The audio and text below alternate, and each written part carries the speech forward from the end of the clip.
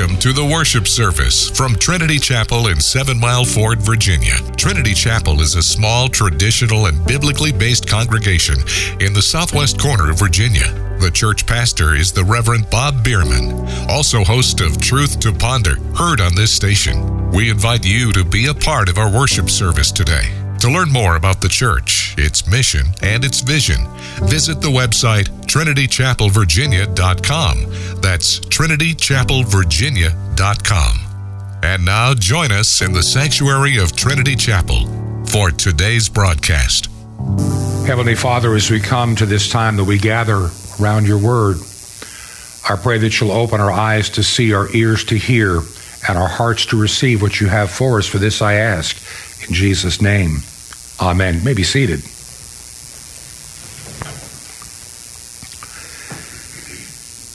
That little passage of Scripture that I read, and the account also is in Luke, about Jesus taking a handful of his disciples and heading up to this mountain. A lot of people don't pay a whole lot of attention to it. It's just like one of those stories from the Bible about Jesus. But what does it mean to us? Why is it important? And how do we reconcile that to the church today?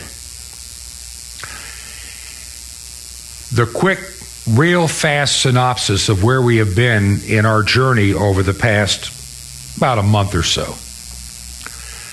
And I'd mentioned before that when you look at Jesus' life from the time that he's born at Christmas, presentation at the temple at 8 days, and then everything about him, very little about him. We know that the wise men came, and then they headed to Egypt, and then after that, you don't hear anything for the longest time till he's like around 12 years of age. You have a little brief glimpse of Jesus at the temple, dumbfounding the scholars, and then we don't hear another thing for another 21 years, or 20 some odd years, literally.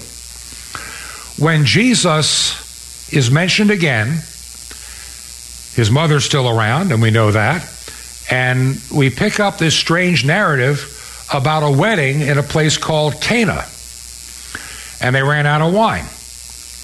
Now, Jesus' mother had figured out who this son really is. She knew, and said, "Son, is there anything you can do to help them being out of wine?" And his answer is rather interesting. "Woman, it's not yet my time." But in deference to his earthly mother, he said, "Well, go ahead and get all these clay pots," these are really big things, "and fill them with water. And then call the wine steward." And we then learned that you dip in, it was some pretty good wine.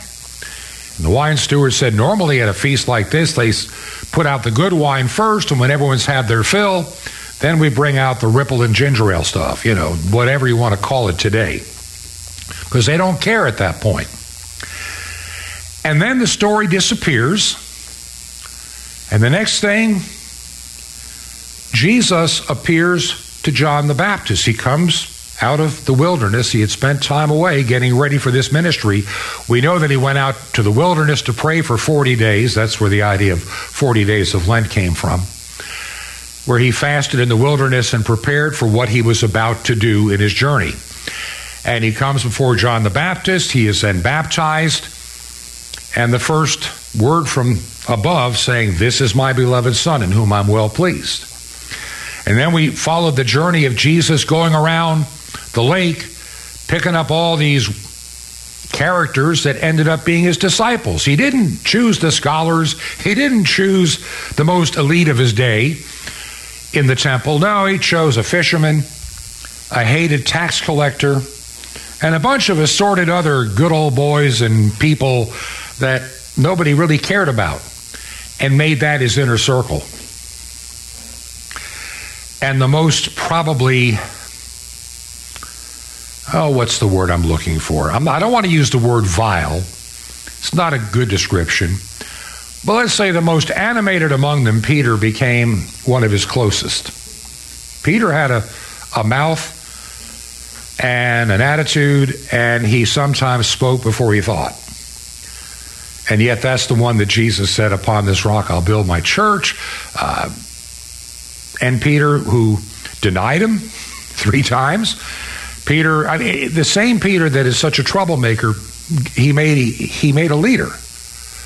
But now we're up there on this mountain. And these guys, if you ever get a chance to watch the series, The Chosen, it really gives you kind of a good feel of what it may have really been like in reality to these people of the day.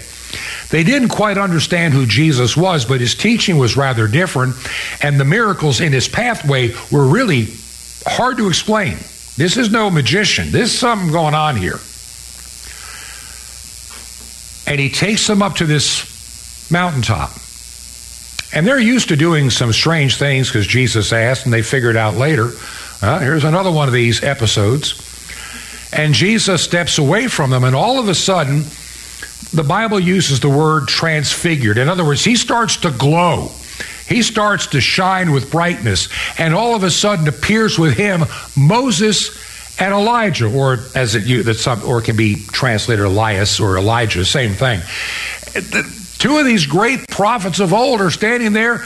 Hey, Jesus, how are you doing? Well, how are you doing, Moses? Good to see you again. I mean, they're having a conversation. And these disciples are like, in the brightness, what is going on here?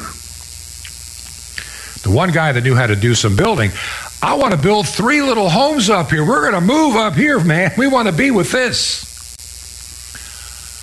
And as fast as all that transpired, that transfiguration, and Jesus illuminated and just bright before the world, revealing, I'm not your ordinary dude here, folks. He's up there talking with Elijah and Moses.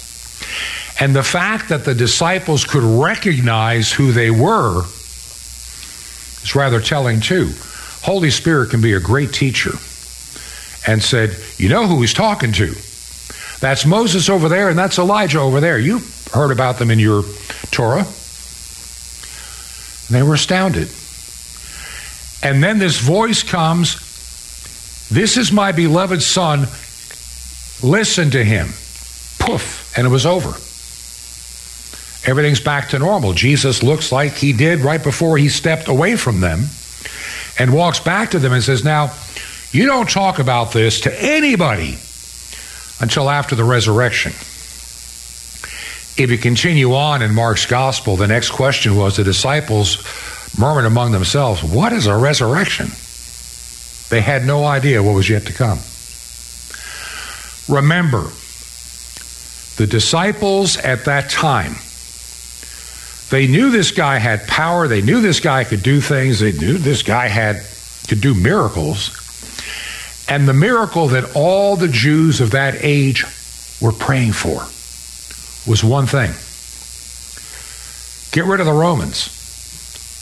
Give us our land back without these heathenistic creatures taxing us to death, putting us to death in some cases, making our lives miserable as slaves. They just wanted an earthly freedom. They wanted to be taken out of an earthly bondage. And they never understood the sin bondage. They never understood who Jesus really was. Jesus was not your earthly general. He was not your army. He was not your new king to take care of the Romans and establish things the way they were back in the glory days of David or Solomon. Not at all. He had a much different purpose, and I think this is where so many get off the rails. It is true that Jesus is King of Kings and Lord of Lords. It is true that he is coming again. It is true he will come in the clouds in glory. And as the ancient creeds say, to come to judge the quick, meaning those that are still alive and the dead. He is all those things. But most important, in spite of all the glory the disciples saw, being blinded, the Bible uses a term in the Old Testament called Shekinah glory, just a brightness that'll blind you. They were almost blinded by the light. That's an old song from the 70s, I think, Blinded by the Light. Yeah, somebody else remembers it too. I mentioned to somebody it was a lot easier being in my 20s and the 70s than being hitting 70 in the 20s. But it is what it is. Jesus revealed himself briefly to his disciples. And what's amazing to me, and this is where I want to kind of wind it up today. How many of us can have our doubts? How many of us sometimes don't understand? And how many of us fail to get the perspective? All of us. I'll answer the question real quick. Here are the ones that walked with Jesus in his light. Boy, they saw the light. They saw his miracles. They saw people raised from the dead. They saw the blind eyes open. The deaf could hear. The dumb could speak. Demons popping out everywhere at his command. And they saw him crucified and then risen again among them. And they still had their doubts. The Bible records it. In spite of what they saw, it really took Pentecost to ever get their minds right. Remember that great line from Cool Hand Luke? You got to get your mind right. And that's kind of what the disciples finally needed. They had to get their mind right. In spite of all that they saw, they were missing one ingredient. And Jesus explained that before he left. I will send you the Comforter that will teach you all things and empower you, my disciples, my church. And that is what the church lacks today, I think, is being empowered by the Holy Spirit to answer the calling that God has on your life, my life.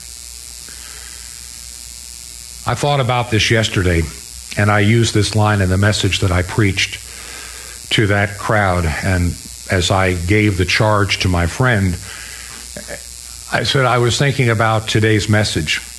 And an old hymn, and you heard the line in the gospel reading, "'Tis good, Lord, to be here. Thy glory fills this place." Final thought.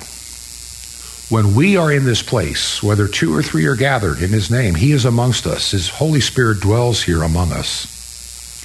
"'Tis good, Lord, to be here. Your glory fills this place." Oh, it's nice to be in churches, and I have been in many where there's the crowd and you're packed and they're standing in the aisles. I've had that privilege. And yet, as I pointed out in the text that I shared yesterday, for the message came from 2 Thessalonians chapter 2, talking about the great falling away that has to come. The Bible predicts. Last statistic. And think about this. I saw a map that appeared last night in my feed from a source that I know is a good one, that did a poll on those that call themselves evangelical Christians. And what percentage of these evangelical Christians, these are self-proclaimed, I'm a Bible-believing evangelical Christian, Jesus is my Lord and Savior, I have been baptized, the whole thing. What percentage, and it showed state by state by state, how many of those self-proclaimed evangelical Christians are in church today? What would you guess in the state of Virginia? 11%. 89% stayed home today. Florida, it is slightly better, 12%. New York, it's 6%. The Dakotas are kind of strange. North Dakota is 10%. South Dakota is 23%. Go figure. Adjacent states. Nevada, 4%. I remember that one, or maybe 5%. But they were all... North Dakota was the best at 20%. Alabama was like 16, South Carolina 17, Georgia 15. They were all, the self-proclaimed have fallen away. That's what the Bible says. We're here for a purpose, and sometimes it's not easy. I can tell you that we've had this discussion. Was doing this even worth it? And then the answer always comes in the night, yeah, it absolutely is. And I know that as we increase our outreach, the people that need to be here are going to hear the message and be here as God calls us. You've been listening to the worship service from Trinity Chapel in 7 Mile Ford, Virginia. Trinity Chapel is a small, traditional, and biblically based congregation in the southwest corner of Virginia. The church pastor is the Reverend Bob Biermann, also host of Truth to Ponder, heard on this station. We want to thank you for being a part of our worship service today. To learn more about the church, its mission, and its vision, visit the website, trinitychapelvirginia.com. That is trinitychapelvirginia.com. And we invite you to join us next week at the same time for another service from Trinity Chapel.